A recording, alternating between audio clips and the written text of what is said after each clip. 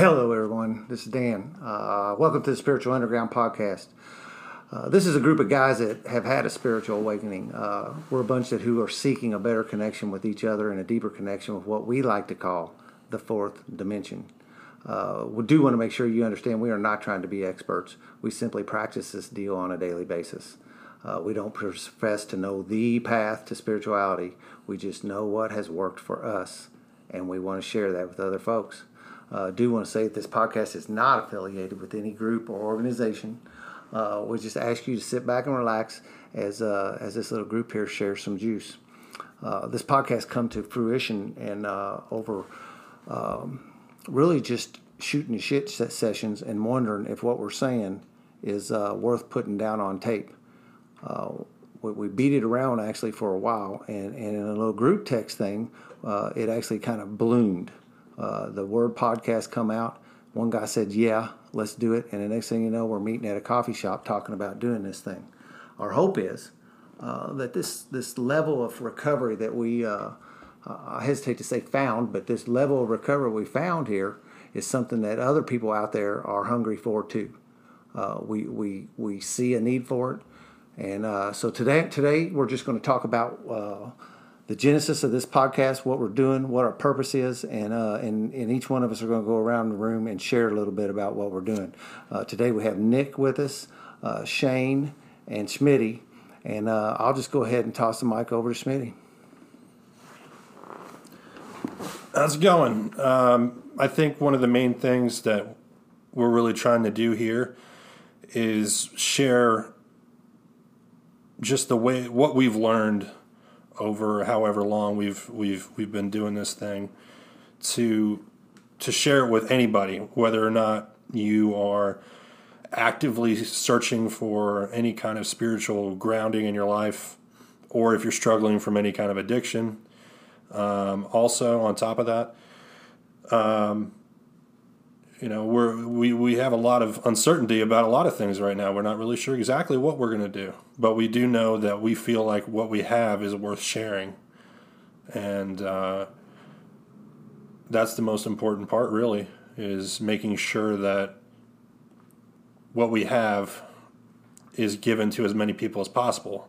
Because we feel like we were lucky to kind of be put into a group of people that have reached a certain level. I don't know if you'd call it a level of like we're above anybody, but we've just found something that works for us and gives us a level of satisfaction in life to where we're able to help other people and they're able to help us. I mean, one of the big things for me with this is just getting to know my friends better, getting to know everybody that I already am together with a decent amount, and getting to know them deeper, because these conversations are going to probably pull out some stuff. And I feel like it's twofold. It's to learn to get to know each other better, and also to be able to spread what we have to as many people as we can. And if you're listening to this, wherever you are, wherever in the world you are, you can sit there and go, yeah, I thought like that too. I felt like that also. And how do I get to a point where I can have more satisfaction in life, not necessarily following selfish things, following, the big, the new car, the bigger house, or the better job, or whatever it is, but to find something meaningful that you can share with other people. So that's where I'm coming from. So thanks, Smitty. Full disclosure, Smitty's sort of a mentor to me, so I enjoy being on mic with him today. This is Nick. For me, I'll tell you what, when I first decided to become willing to accept some sort of recovery in my life, I was broken. And I grew up with religion, and I'm not going to sit here and say that it's religion's fault that I got to where I was, but religion didn't work for me. I needed spirituality. And you'll hear in our stories a lot about spirituality, and you'll hear a lot about juice. And those two things are pretty important to every guy that you're going to hear on these mics. When I first came into the rooms, I was pretty down on myself for being an alcoholic and an addict. I hated those terms. I didn't want that. But as my path continued, I'm sitting here today and I'm legitimately grateful that I'm an alcoholic and an addict, because I found this path of spirituality available to me that I probably wouldn't have discovered if I was a so-called normal person. When I say normal person, I mean an alcoholic, someone who's not an alcoholic or an addict. And when I talk about my path to recovery, my spirituality to a lot of my friends, one of the things I hear the most often is, I wish I had something like that for me. And a lot of times when I'm talking in a meeting or in a group, we hear a lot of people say, man, there's a lot of people out there that could use this sort of recovery. And that is why I wanted to bring this. I wanted to bring this in a way that people who aren't alcoholics and addicts could look at some of the concepts that are common in recovery. The 12 steps, that's literature of AA. Those things can translate to a lot of different people out there. So that's really my form of wanting to do this, is to be able to bring that juice that we have to people outside of the addict and alcoholic world. What is juice, Nick? To me, juice is just today I feel higher in those spiritual moments than I did when I was using. That's juice to me. Living in the moment can be juice. I get a lot more enjoyment out of being a dad than I ever did being a drunk druggie. But I wouldn't be there without the spirituality that I was given through recovery. But you don't have to be, my problems are pretty obvious. I got fired from a job because I passed out on my desk in the middle of a dinner rush. I'm a chef.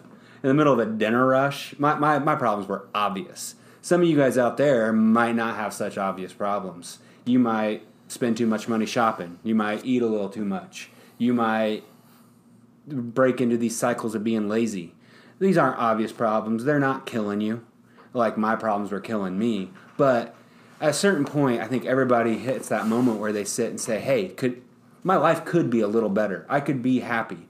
Money's not buying me happiness. What can? Well, juice can buy you that happiness, in my opinion. Shane, do you have any thoughts, bud? Thank you, Nick. Shane here. I'm sitting in a group of guys here that have all been mentors to me. I'm sitting here 2 years and 1 day sober and clean. If I would have been 2 years and 1 day ago, you tell me I'm sitting here talking into a mic, yeah, right. I can't talk in front of people. I wasn't able to talk in front of people. I was scared to death my brother would ever get married, and I'd have to say a speech in front of people that I know, let alone strangers. But since I got into recovery and the 12 steps, man, it's changed my life. And early on, I just knew it was something special, and the world needed to see it and feel it and do it. It'd be a better place with it. And yeah, it's it's pretty amazing. I'm actually really nervous right now, and I can be honest about that with these guys. I met these guys about 1.5 years ago, and I walked in the room, and I could feel something different when I walked into that room. And I wanted more, because I'm a seeker. I always want more of something, and I wanted what those guys had. And it was a spiritual connection that I didn't have. I didn't have a spiritual connection with God of my understanding growing up, with the one I was taught. So once I got in here and they told me that I could have my own conception of a higher power, that changed my life, because I was born to where and raised where, God was a vengeful, wrathful God, and I was going to hell, for everything I did. So I was like, what am I going to do now? I'm fucked, So Me too. yeah. So when I first came in, and my wife knew something was wrong with me, and she was trying to trying to get me to get up off the couch and do something, because I was just a shell of a person anymore. I had no life in me left. I had no life left, really. I mean, I thought I'd accomplished everything in life that I was supposed to do, you know. I had the wife, the kids, the house, the car, the business, the boat, all the things I thought would make me happy, and I wasn't happy. But today, I still have those things, thank God, but that's not what makes me happy today. This right here, what I'm doing right now, makes me happy and full of that juice they're talking about. I get higher off this than any drug or drink could ever do for me in this life. And I want more. I want more of what is so freely given to me. And I want to pass that on to the next person. And so they can pass it on to the next. Had you ever tried to get sober before you met us? Yeah, through myself, doing it myself. I would go on vacation, and it just so happened I would get my script of 180 hydrocodone 10s the day of our departure for a vacation. I'd be like, all right, I gotta make these last through the week and just wing myself off these things, because 180 would last me 3 days here. So at tops, and then I would have to buy them off the street at $8 a piece. So that was a hefty bill I was doing for a year, that many, and before that it was about 40 a day. But I tried myself, and when we go on those vacations, I'd be like, all right, I'm a just take a few of these and make it last through the week and just get off these things. But I would drink heavily. So right after that first one I would take, it started that phenomenon of craving. I was like, well, the faster I take them, the faster I can quit. So I might as well hit them harder. So it only last me 2 days. And then I would just wake up in the morning and fill my Yeti full up with vodka and a splash of Red Bull and go about my day. And my wife would be like, why are you drinking so much? I was like, I'm on vacation, So, oh, man, yeah. I tried many times. And by the end of the week, that phenomenon of craving from the drugs would be going away. But as soon as I was on my way back, I knew they were there. And so I would be on the phone with my drug dealer, having them put them in the cooler on my back porch or in my mailbox or wherever for me. And if I got home and they weren't there, man, I was going off, and I was going to find him, and I was going to go find what I needed. Yeah, it was a sucky way of life. It ruled my life. But yeah, once I came in and found the 12 steps and surrendered to this program of 12 steps, man, my life has never been the same. And he lifted the phenomenon of craving from me immediately. That's awesome. Cool, man. Thanks, Shane. Thanks to everybody. That's one time around.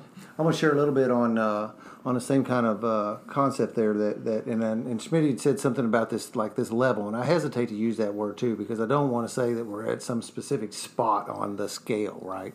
That I'm here and you're there. But when I first came into recovery, and like I think what some level Nick was talking to Shane about, was that most of us tried before, and there was something that wasn't really working for me before when I tried this deal. And what I kept on running into, and again, I'm not trying to put myself into some other spot, into some better than position, but what I was finding was something that I felt was very inauthentic when I would look at these people who were teaching me recovery at that point. One of the things I saw was a very a tight kind of feeling where they couldn't let loose and joke around and let what we say today is let our little kids out to play. I saw it. Now, I didn't know that then, but I see that looking back now. It's just kind of a stuffy atmosphere. Another thing, and I still see that to some level today, is a weird dynamic where, like, a sponsor, a mentor, would almost not really want their sponsee to, like, gain on them. Keep them down, kind of thing, and we've seen it today in a way, and I hesitate big time to again, I don't want to be talking down to people, but a guy who's wanting to improve the quality of his life in a certain area, being told that he needed to have 1 year of recovery before he should try that, and I really hesitate for people to like that, holding people down instead of letting them fly. My sponsor has always encouraged me to like shoot for the stars. Once I had worked through the steps, that was the get your rocket shoes on and fly. And that's the same way I look at it today. And then when I walk around with these rooms and these guys that we talk to on Tuesday nights, that is the energy I see. People who are allowed to let their little kids out to play. People who are willing to go out of the comfort zone to do things like we're doing tonight by sitting around these microphones and talking freely into something that may be released into the universe at a level that we don't even understand. We get together outside of our normal places where we meet.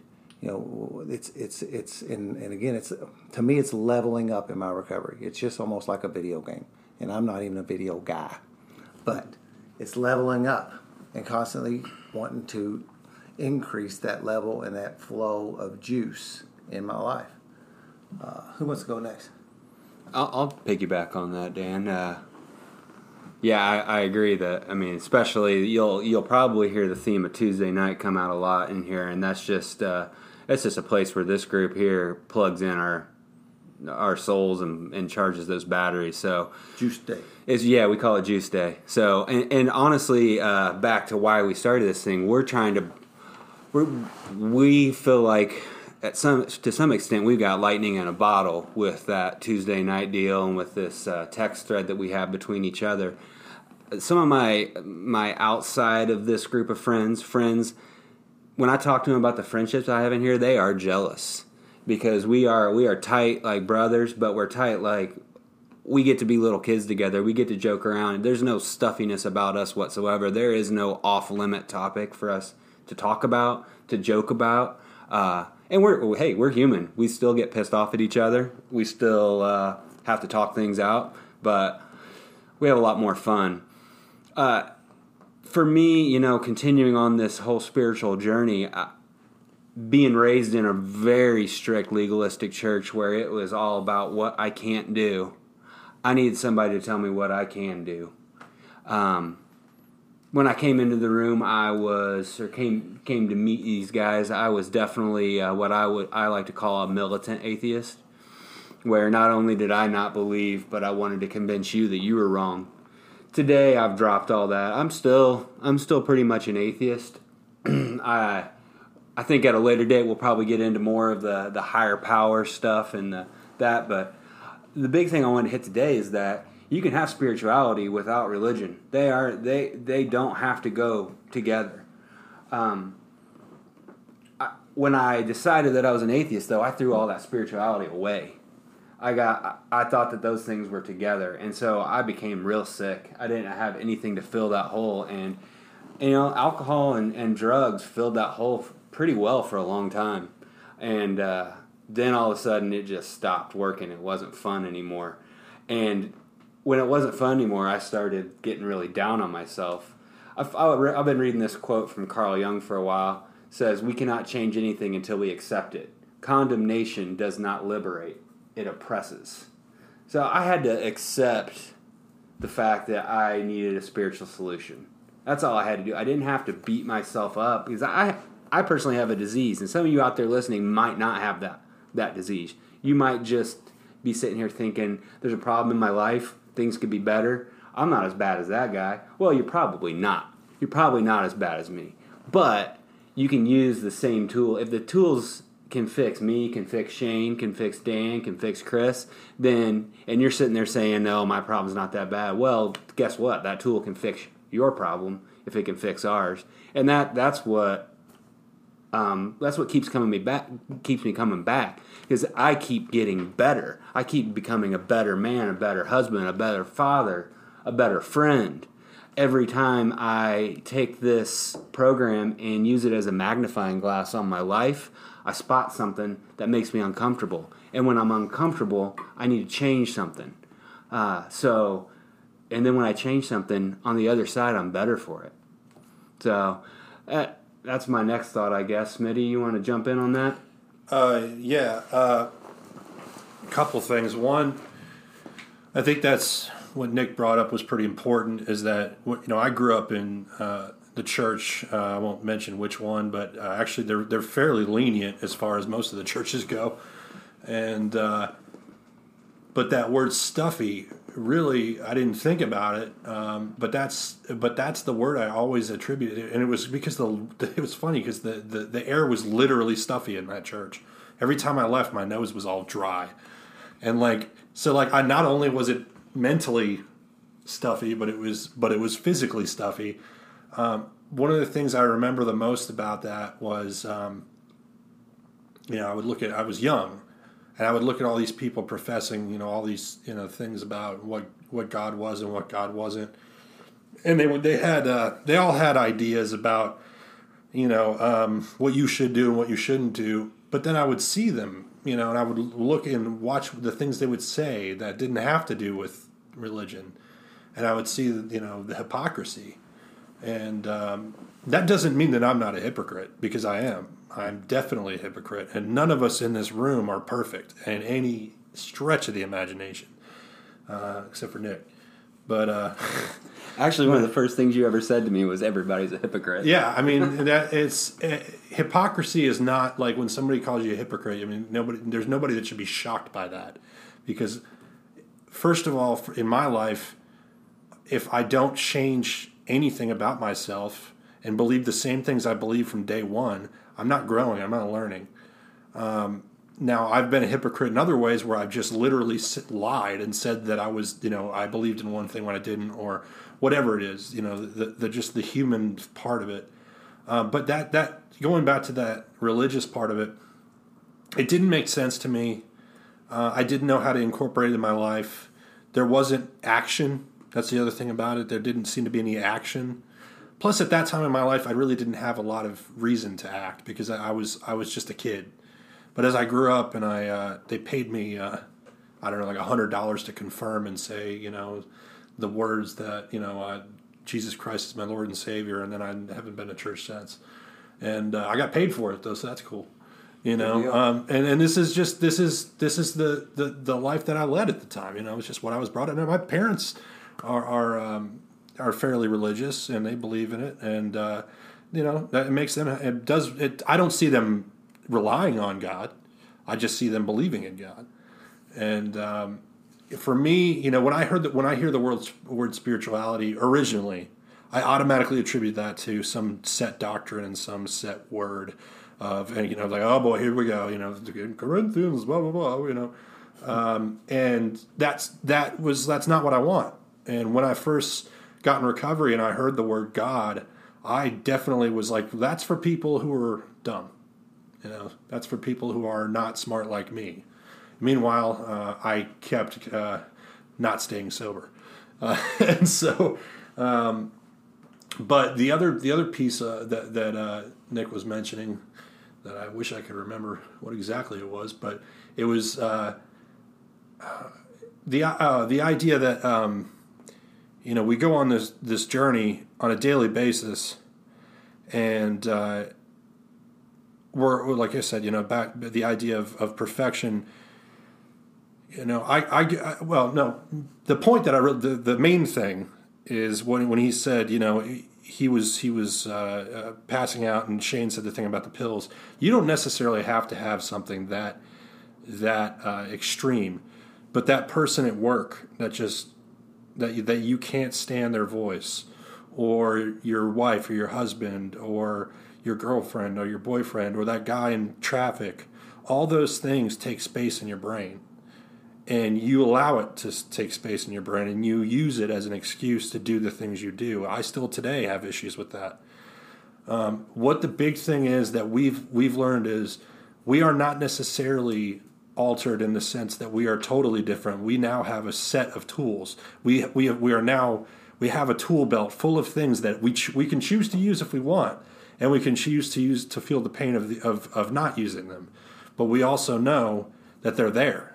And that's the big difference. Is not necessarily that we are we talked about the levels thing. We just have ways to break down those situations now and not feed them like we used to. Harbor things like resentments. It says harboring is taking in and feeding and nourishing a resentment. That's what harboring means. And so the idea that we don't do that anymore, we try to get it out as quickly as possible. And that's the most important part to me is giving people the idea that they have tools and that they are you have these tools, you choose to use them if you want, and if you don't, that's fine, but you know that those tools will work. So you said the word action. I want to plant a flag right there. What so you're on your way here to meet us today, and some dumbass cuts you off in traffic. What's the action part of your program that makes that better? Well, I had to do it today. I literally had to do it today, and it's funny because we were talking about yesterday. Is there's in recovery, whatever the 12 steps of recovery. In the 10th step, it mentions the idea of doing kind of like a mini fourth step, and the fourth step deals with resentments, and there's a very specific grid where you go across and you say, okay, the guy in the red Mustang or whatever cut me off. Okay, that's number 1. 2 is, why are you mad? He cut me off. 3 is what it affects in me, and there's a multiple choice. There's your personal relations, your self-esteem, your security, your ambition, and your sex relations. And this is just what we've been taught. And I know it affects my security because, almost hit my car. And kind of affects my self-esteem because I think I'm better than him. And it might affect my personal relations because, I don't know, I might work with him. I don't know. And then the 4th column is what I did wrong. And what I did wrong was judge the guy when I used to drink and drive. I used to literally drink and drive and speed and do donuts on golf courses, drunk as shit. And so I go through the process of what I'm mad at, what it affects in me, and then I look at my mistake and my reflection of that event, of who I am in comparison to that person. Am I? It'd be one thing if I was like a perfectly moral member of society where I never did anything wrong. I don't know that there's too many of those, but I can see somebody being like, he cut me off in traffic. I've never done anything like that. How dare you? But I know I have. And so that's my plan of action when it comes to those things. And, I don't know if we'll ever go through like a specific run through what the steps do. But as far as that goes, that's a good example of how the anger shows up, what to do with the anger, and then how not to hold on to the anger. Because the anger is always going to show up because that's just human nature.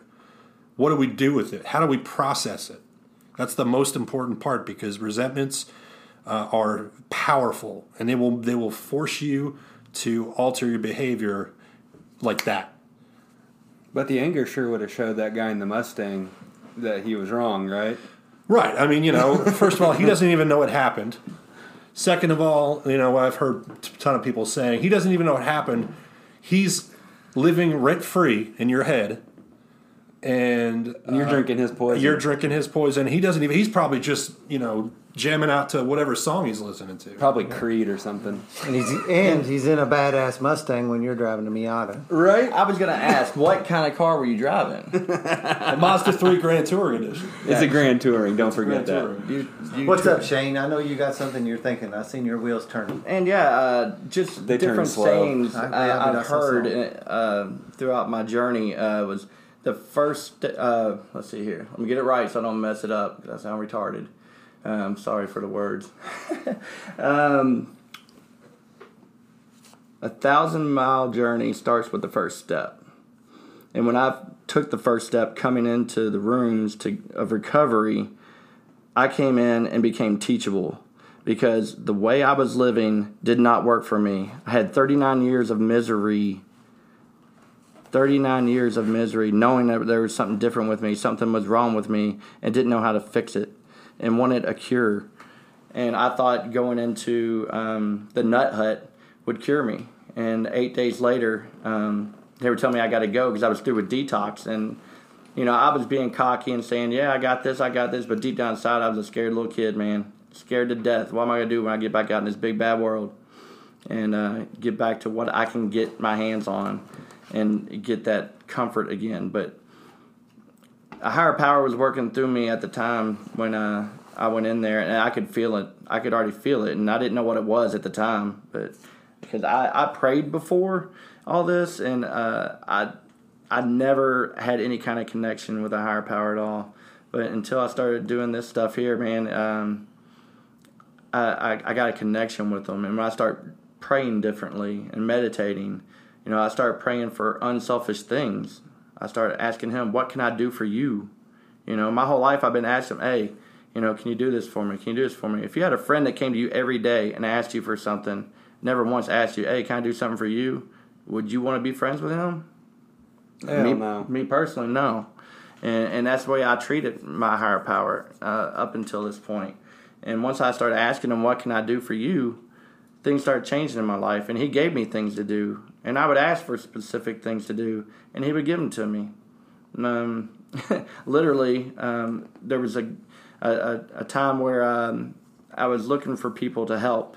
And I asked my higher power to give me somebody to help. And literally, he threw somebody in front of my truck, driving down the road by a busy interstate. And I saw this guy sitting there, and he was on a bike, and I thought he was putting air in his tire, and as I was going by, he just fell out. And I was like, what is going on? And I was like, there's something wrong. So I pulled over real quick, and I run over there, and I get over, and he wasn't putting air in his tire. He was huffing computer cleaner. And I was like, oh, and I was trying to get him to come to it, and he was out. Done. So I called 911 and tried to get some help for him, and sure enough, a security car pulled up for the campus I was close by to, and dude jumps out of the car, runs over to him, and he's like, get out of here, blah, blah, blah. And I was like, I put my hand on that guy, and I said, he's my brother, I got this. I didn't know this dude from Adam, but I called him my brother at that time, and I didn't know why I called him my brother. Because nowadays, everybody's my brother. I don't think about just myself anymore. So this dude's starting to come to, and I got the cop to go away, and the 911 just pretty much hung up on me because they knew what it was, and they deal with it so much. And he stood up, and he's like, am I free to go? Am I free to go? I was like, yeah. He's like, but will you talk to me? He said, I got to go. I was like, you know why I'm here, right? He said, yeah, God sent you. I said, yes, he did. Will you talk to me? He said, I got to go, but I'll meet you up here at this Denny's. So he got on his bike and took off, and I got my truck and met him up at that Denny's, and I talked to him and shared some of my experience, strength, and hope with this dude. And that was a cool moment for me in early recovery because I'd never had anything like that happen before. And felt a love for somebody, just a complete stranger on a street person, really. And I still remember his name, but I can't remember it at this moment because I'm just blonde like that. But, yes, you are. It's amazing how much better you can feel when you see everybody they're just trying to do the best they can. Mm-hmm. And you give yourself a little bit more grace when you treat other people like that, I think. Yeah, for sure. Dan, you got something? That's a huge mouthful, and that's one of the things that I was thinking about is as he was talking, when we were saying you came in here and this surrender thing, but there's an old concept that has been hitting me lately is this whole a concept that used to be used all the time in apprenticeship mentor type of roles, and how we came up you learn to do stuff from some older, usually same sex gentlemen, and they would teach you how to operate, And although I had a great father, I really am not one of these guys who can actually lay my spiritual sickness on my upbringing. And as I look around in here, I see a common thread for the most part in everybody like that. I still didn't really get taught these tools that allow me to.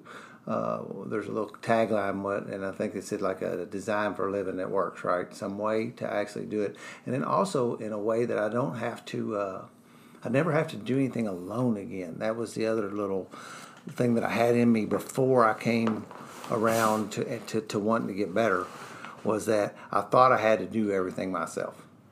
I thought that I couldn't ask for help.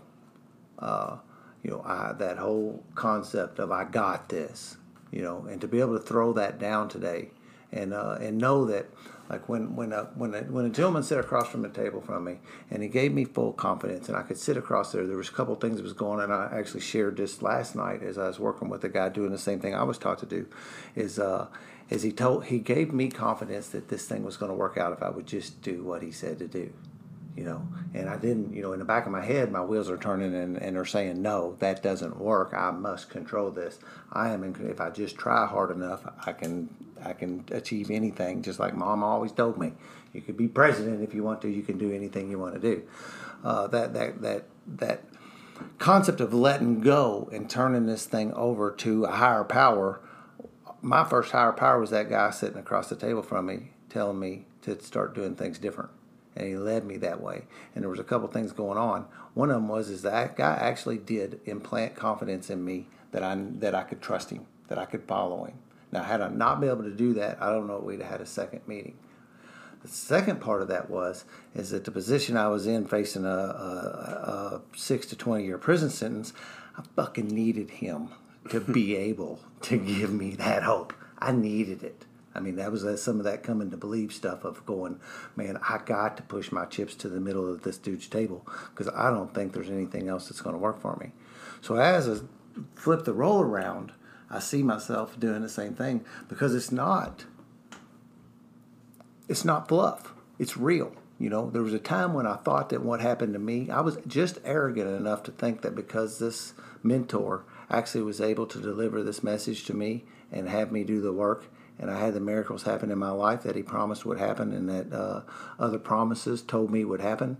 I was just arrogant enough to think I was special enough that it wouldn't happen for anybody else because I am special. Yes, you are.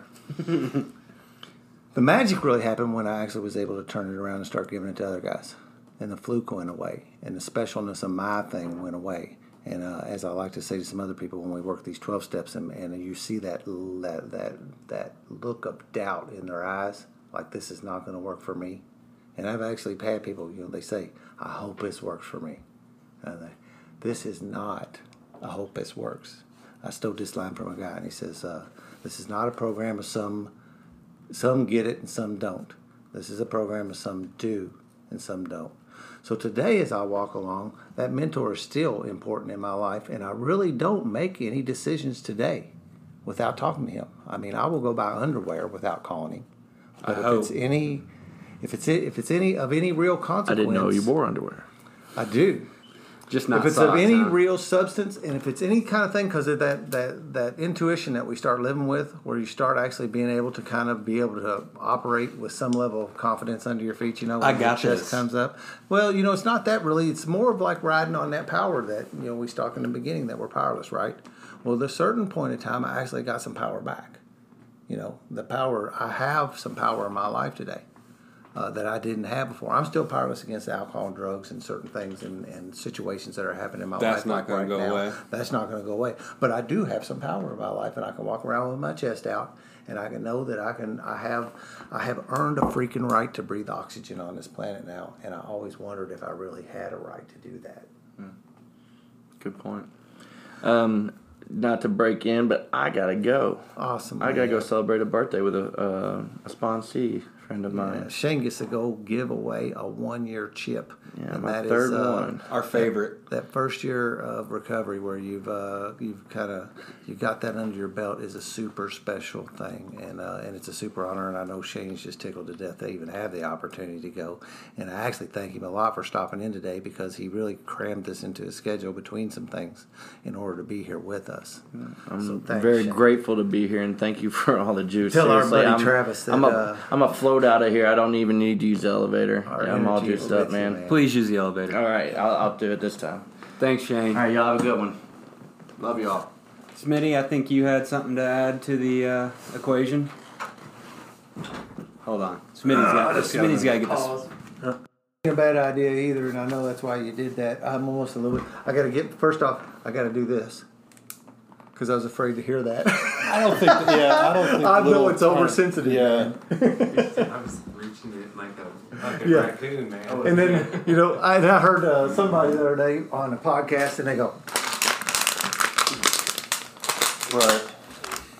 I was like, well, it didn't really bother me all that bad. I kept And everything, listening. man. Yeah, I kept on listening. Yeah, I mean, she was we- hot. we're She thinking- was talking about blowjobs. We're thinking of these noises what are going she's to be doing with like that terrible fucking when really it's just it's just natural. Yeah, you we know? don't have to play library. Well, And that's I the think we'll thing. get more It's- conversational too. It's as not we flow the with it. 6 o'clock news. Podcast Right. has opened up the whole new world. We are allowed to occasionally make some weird noises or sound shitty. It's okay. Well, I'll make some weird noises, all right. And I won't. And it'll sound shitty, and it'll other things shitty too. It'll. Then we throw in a Oh, I love that thing. the little Yeah, I love that thing. Oh my god. Yeah, I watched one podcast thing today, and a guy he had $1,000 of the most dumbest bullshit he bought, thinking he would use when he's doing his podcast. And one of them was a noisemaker thing. There you go. Yeah, that's fucking gonna love that noise.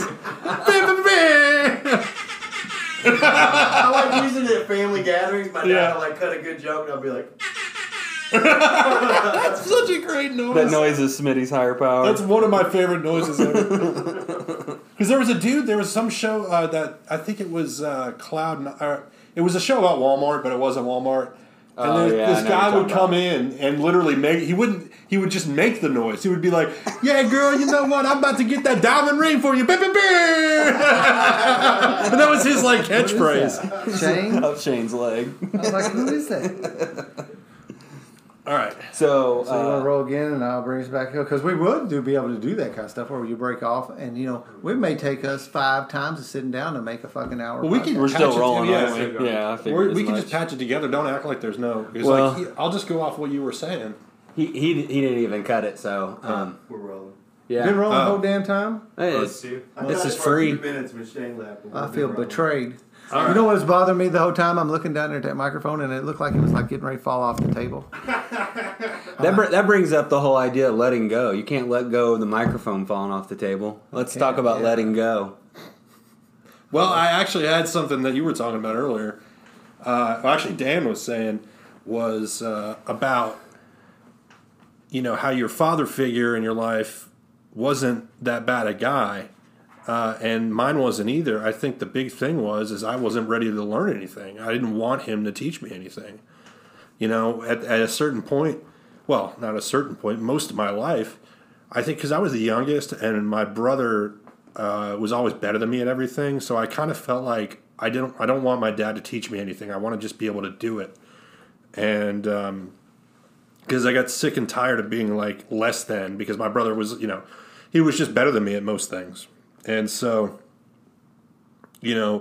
I wasn't ready to be taught anything. And, if you're not ready to learn anything, then the teacher can't teach you anything.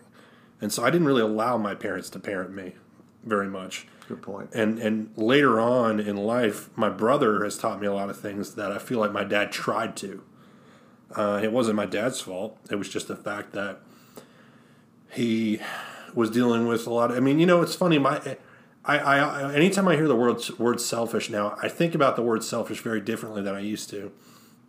I still think it's a bad thing in a lot of ways, but when my dad used to tell me how selfish I was, and when I was a kid, I just never processed that. I never really thought how selfish I am, and a lot of what I suffer with on a daily basis has to do with my selfishness, and that is key to almost every one of my problems.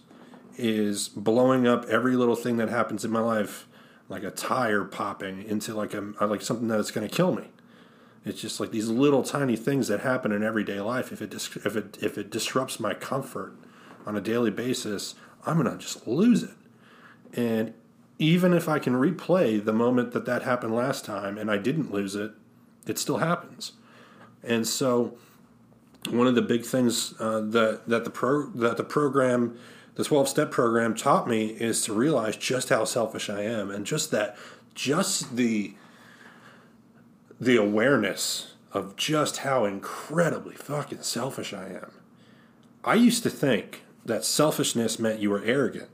I didn't understand that it could also mean that you think you're the worst person on earth. Selfishness kind of deals with extremes, but you can think that you're awful and only think about yourself still. And selfishness is something that I have not conquered in any kind of way, but I have plenty of one of the advantages to this sort of group mentality is I open myself up to criticism. I will allow my good friends to tell me that I'm doing something wrong, or I will allow them to tell me, "Hey, you're full of shit." I don't have friends that co-sign for me. They don't go, you know what, man? Yeah, they suck. They'll look at me and say, hey, man, like, maybe you shouldn't have done that. And that's real friendship, and that's something that I only learned how to do through going through the steps. And so that I'd like to hear some stuff about selfishness from you guys. You hit that one thing, and I get these quotes. This is Dan again. I get these quotes that stick in my head, and I heard this one actually applied to somebody the other day that said, and it goes with this: not co-signing your bullshit stuff. This honest conflict is way more valuable than dishonest harmony. When people just tell me I'm okay, because that's part of some of what ended up getting me into the mess that I was in to begin with, is everybody told me, and I'm okay with that concept of you're okay just the way you are. I'm okay with that at a certain level. But you know what? I wasn't. and people were telling me I was okay. How many people really are? Yeah. And then the flip side of that is, if I'm not continuing to do this thing that I was saying earlier about this this add to concept, this continue to grow, our 11 step says that, right? Continue. Or 10 and 11. Continue. The whole thing, the whole last end of it, this is continuing to grow as we walk down this path called life. But you were going to say something about letting go, Nick? Well, I was, but you guys are bringing up interesting topics because, like you said, with the whole last end of the 12 steps, becoming more spiritual, becoming more aware of a spiritual path, it does not make me perfect. I'm going to make more mistakes. But if I have a way to deal with those mistakes immediately, then back to that letting go thing, I can let go of those mistakes almost instantaneously. I have a program set in place. And the word that I've been stuck on lately is mindfulness. I hear it a lot.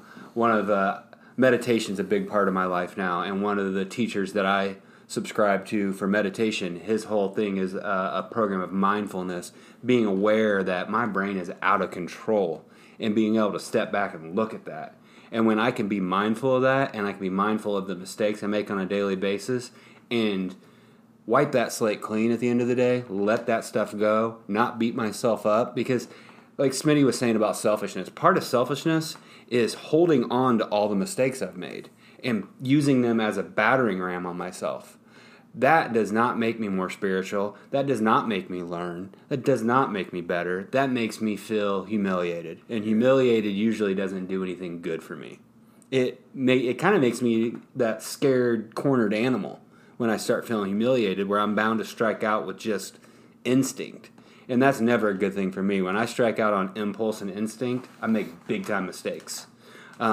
So, to me, finding that way to let go of those mistakes at the end of the day, be mindful of them, that's a huge thing for me. That breaks my selfishness. Yeah, that mindfulness of being able to actually do what we say in here and not just pretend like we're doing it at night, actually reviewing our day, doing our little inventory, making sure, seeing if we did any damage today.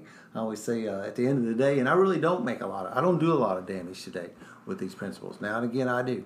But at the end of the day, to be able to, for the most part, some days I'm satisfied that at the end of the day I get to put a check mark in the win column because I didn't hurt anybody today. But I can go back at mindfulness of looking at that. And well, you guys aren't married, so you don't have to make as many amends as I do. Right. Yeah. that's a whole different level. I'll probably get to make a couple tonight when I get home. Night's still young. Because it is. It's, if I'm sitting, and I will say this, in my life, I'm sitting alone for the most part, and I'm with people who and I'm not saying that guy doesn't want to be with his wife, that's all I'm saying. But I can kind of live in a insulated situation when I want it to be that way. Because people generally are the people who bother me, right? The things that bother me. I'm not sitting around getting mad at my stereo. I'm usually not getting mad at it's people. It's the guy driving the car that cut me off. It's the, I always, I've got a girl in my life too, and she's in and out, and she can say things that will click my trigger faster than any other person in life. And something that's been dawning on me lately is how quickly I am to give up my power to females. We were talking about that the other day, and because I won't to the guy at work, I will stand tall and I won't give up my power. Right, I will stand up to him. But her, when she says something, oh, yes, I'll be right over there. No, that's not what I meant. I meant, and I kowtow and I won't stand up for myself when it comes to a female. And that can go all the way down to my 12-year-old daughter, And I know there's a certain level of boundaries and things, and I should be delivering things to her, and I should be a good father, and I believe I am. But there's still boundaries, and you can't just let yourself get rolled over anymore, because that ends up rolling back into the thing we were started off with earlier, is that I build resentments with that. And I began to get sick again when I started acting in those ways. Yeah, I agree. And sometimes people need you to stand tall with their shoulders back. They don't need you to come in and swoop in like some sort of masked superhero and solve all their problems. Yeah, I feel like what we struggle with a lot is identity, and identity has a lot to do with like, who am I really? And when you do the work and do the steps, you kind of find out a little bit. You don't necessarily find out who you are, but you definitely find out who you aren't. And there's certain parts of me that I used to maybe think in the back of my head, this is who I am. It's just who I am, man. When you hear people, especially younger people, say, when they respond to criticism with something like, well, this is just who I am, deal with it. Is it though? Or is it just that's where you are right now? Or just things that you do. Right. Or just things that you do. Or, habits, thought patterns. Some people are, well, I don't do that. I don't, I've met people who, I've tried to apologize for things, and they go, I don't do apologies. Yeah. And that's where they're at. And I can't change anybody. And a lot of what I've learned in this whole journey is, one of my biggest things is, if you just knew what I wanted, everything would be so much better. And I can't change you though, and a lot, Nick was talking about, this beating myself up for things, holding on to that stuff. I can't, because it really isn't me, and if I'm allowing that stuff to sort of suspend above me at all times, I'm not going to be able to grow. I have to leave it behind. I can't just say, well, that's who I am. I have to be able to move on and say I can grow. And the one thing about society these days, I don't want to get too broad with my words here, but I kind of feel like we don't believe enough in people's ability to change. We assume that because somebody said something one time, a long time ago, that they are still that person. Now, I don't believe that. Now, you could talk about actions as being something else, but saying things, you can grow. I've done a lot of growth in my life. I know certain people that have come a long way in a very short time towards being better people. And if we can't grow, then what's the point in life at all? If we're just assuming, and what I like to do is I like to look at people, and they do something that I don't like, I automatically label them as somebody that sucks, and they're an asshole, and they're never going to change, and they're always going to be like that. But that's because I don't know them. But I can't tell you how many people I've met in my life that I originally found out that I thought that I didn't like, and then eventually I was like, wow, I was so wrong about them. Because my judgment is so quick. And that's another one of my character defects, is my ability to judge everything for my instant, just what goes off in my head. But I feel like if one of the most important things towards gaining any ground spiritually is realizing that you can change. You can change your mind. You can change your mind, yeah. Yeah. And you can change the way you view things. You can change the way you view people. Doesn't mean the world outside changes.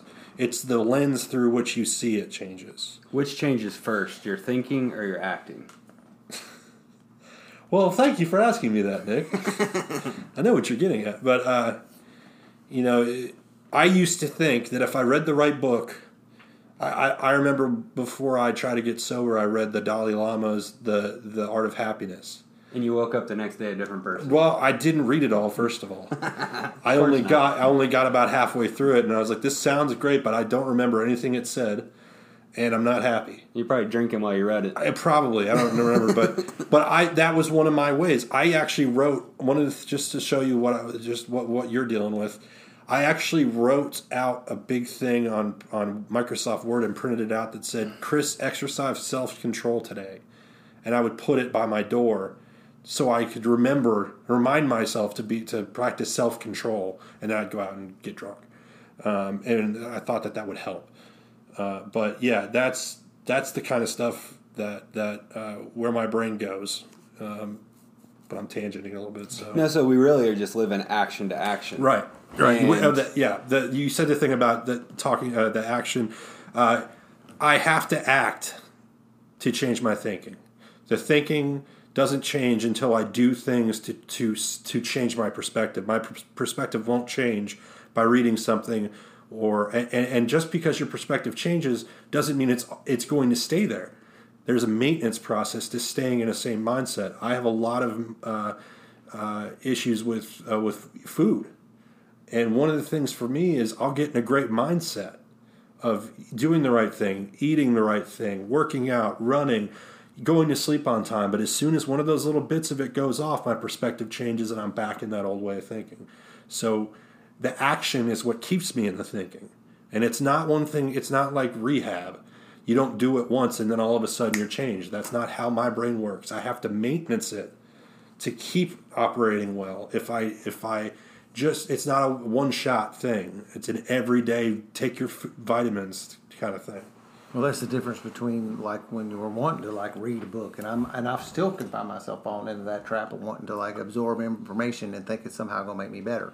Now I might absorb new information and learn something and gain some knowledge that I didn't have before, but it didn't really do anything to me. And that's the thing about the 12 steps is there's action in that step work that actually causes you to go through and do concrete, tangible actions. It asks you to sit down and do this. And then you go somewhere and you sit down with a guy and you have a conversation and you do this.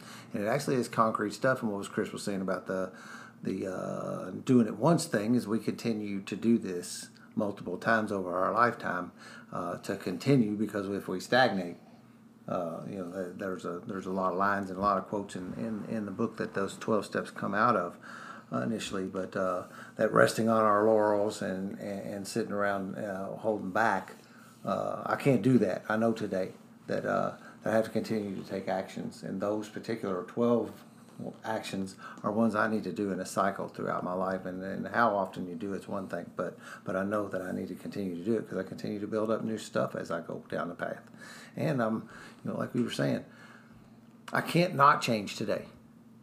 You're going to change. I don't care what you do. You can sit still. If I sit in that corner over there and didn't do anything, I'm going to change. If I get up and I do something, I'm going to change. What I need to do is get my trajectory in a change that I would say yoga has taught me this term, is it starts beginning to get me aligned with my true north. It starts getting me pointed in a direction that which I should be going.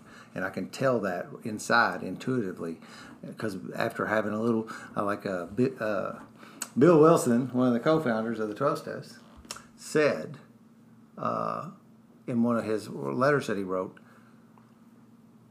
having had a little spiritual development, he could now, so I always use that once in a while, having had a little bit of spiritual development, my moral, and that's not a good word either because I don't think this is morals, but we'll just use that. My compass, my internal compass, my intuitive compass writes itself easier today because I know when I'm going off course. I didn't really used to know it, or I would hide it from myself. Today, I know when I'm going off course, and I can correct that today using these tools and reaching out to people and having those mentors around me.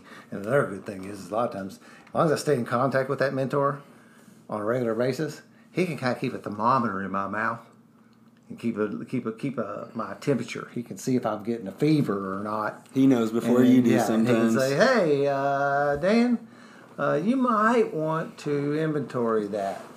You might want to do another, maybe you might want to inventory that and do a 6 and 7, see if you don't have an amends to do there." And have that guy kind of watching over me that can kind of keep me on the rails. I mean, to me, it's no different than just about anything else in life. If you stop doing the action, then you get rusty. You know, you're a It's a bow. degradable skill. You're a bow hunter. What happens if you take 2 years off from shooting your bow? If I take a few months off, I lose some Right, skill. right. I'm a chef. If I stop cutting, now I've started to get to where I'm in management, and I go stand next to my number one guy and try to cut things, and he cuts circles around me. Yeah. You know, because I don't do that every day You're right. anymore. So the more actions I take on a day-to-day basis, the more finely honed those tools are, and that goes across the board. That's why we say practice. Yeah. We got to continue to practice this stuff in our lives. And given I will lose momentum if I don't have guys around me doing the same thing too. That's just a little bit of a peer pressure thing that actually works for me. You know, at one point in my life, peer pressure was a negative effect in my life because I let myself follow people who were doing things that was, I said that were taking me down paths I shouldn't be going. And you know, in some level, I knew that, but it was still fun. So there was some pleasure to be had there. You're probably just blaming them for taking you down the path. Yeah. Now I've got this group of folks around me that are actually doing the opposite. This group of folks that are on this trajectory of trying to grow and wanting to do better for each other, and you know, and to have like this brotherhood that I have around me today. At times, I will be like trying to explain to people what it means to have a friendship and a brotherhood that I have today, and I will tear up telling them because I know, like, you know, I told a guy the other day sitting there talking at work. You know, I said, I know. See, one of my buddies works in that building right there, and if I needed him right now, he would be here. And the same goes back and forth. And I said, you know, I got friends that will come and actually help me today. And I got enough that, you know, I don't have, it's a surplus, right? You know, so I'm not going to run to the end of that list and everybody's busy. It's an embarrassment of riches. It will not happen. So having that, we said, tribe around me. I am now today with my tribe.